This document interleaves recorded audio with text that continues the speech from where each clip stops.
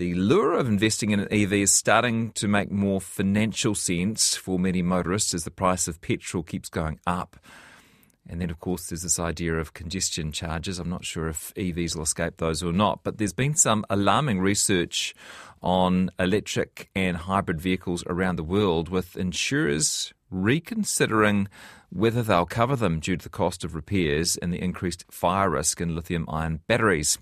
Kevin Norkie from Stuff has been looking at the potential pitfalls of EV ownership and what the overseas experience could mean for us. He joins me now. Hi there, Kevin. Hi there, Jesse.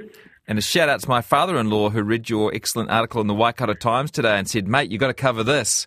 It's maybe the moment the EV skeptics have been waiting for, Kevin. Yeah, well, I'm not an EV skeptic. Sorry, I can't even say the word. There you go. That's how far away I am from it. Yeah. I like, I'm a new adopter. I like the new technology. And I just had a friend who said that he'd heard of an expensive EV being written off and otherwise undamaged in Wellington. So I took a look at it, and it's happening all over the world. Yeah. Low mileage EVs being written off. So what's going on? What are you seeing with insurers overseas? Well, the problem is probably with the battery. The battery is an incredibly expensive part of the car itself. The lithium-ion batteries are other types of batteries as well. And if they get damaged even slightly, no one really wants to take a risk on it because battery repairs are well understood. So essentially, if there's a dent or a ding in a battery, say you've scraped it over the guttering or someone's tailgated you, then insurers are inclined to write off the entire car, even if the entire car is otherwise pristine. Why? Can you explain why they would write it off? Too expensive to fix?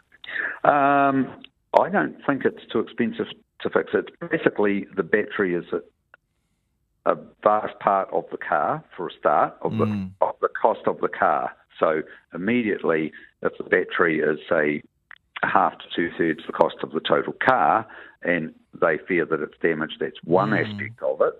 The other aspect of it is that while the battery is being built, repairing batteries is not something that a lot of people are well versed in. There seems to be a shortage of people that understand batteries all that well, and because there's a lack of understanding, then insurance companies are unwilling to risk it. And some of those fires you've seen with things like scooters, those pink scooters, or with lithium-ion batteries that charge up, say, a power drill, where the battery explodes when damaged into a sort of a fire that can't be extinguished by water, then that causes massive damage. So you don't want to get a battery repaired, not well repaired, and then have the car explode. So I just feel like they don't understand the battery and they don't want to risk it. But because it's new technology, they may well, in 2 or 3 years go, all right, we do understand the battery now, and maybe we're overreacting. Yeah. So that's one problem, that they're writing off cars apparently too easily. But are there other insurers who are refusing to insure them in the first place?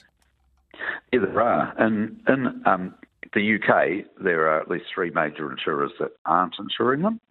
I just checked the US before coming on air, and in the US, there are 4 major insurers that will not insure EVs. So State Farm, Progressive, GEICO and Farmers. Now, State Farm and Farmers are very well-known names, and they are not insuring EVs, or Teslas at least.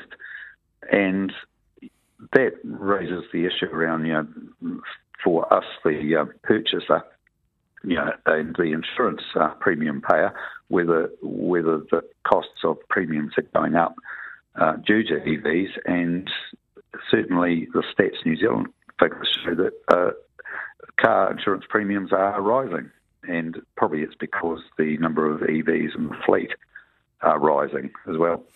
Do you pay a different amount of insurance for an EV than you do with a petrol car? Well, it's a variation because it depends on price, but I use the example of the MGZS, which comes in both formats. So MGZS petrol, which is a 1 litre and a 1.5 litre engine, or a MGZS electric. Yes, there's a sort of a substantial difference. I think it's around about 40% higher to insure the EV. And the problem is, or the reason being, is that the EV is more expensive in the first place. So it's not a straight comparison, but also an EV is like a laptop on wheels, if you like. It doesn't have as many moving parts, but it's full of technology, whereas the petrol-powered car is less filled of technology, if you like. So more technology is more expensive. So an expensive petrol car with all the same sensors and laptops and the wing mirrors to tell you whether somebody's overtaking, they will cost you a lot to insure as well. But as a rule, across the world, EVs at a standard level, at the same level as a ICE car, are more expensive to insure. Okay. I also want to jump in. We talked briefly about fires and EVs there, but I should point out that EV fires are rare and no more prevalent than in petrol cars. I guess they can be more intense, but they also attract a bit more publicity as well. So, I suppose you could ask your insurer before you bought an EV whether they are willing to insure it, but I guess there's no guarantee that each 12 months when it rolls around they won't change their mind again, if that's been the trend overseas. Well, I think the New Zealand insurers were very good and came back very quickly to me and they said they have no plans not to insure EVs. They did say they would be watching the data because there's not much data at this point. And that's another reason that they're not well understood. So when you don't have the information about how much the crashes in EVs are costing you and what the main damage is and which bits are going to cost you the most, then you're obviously going to be cautious.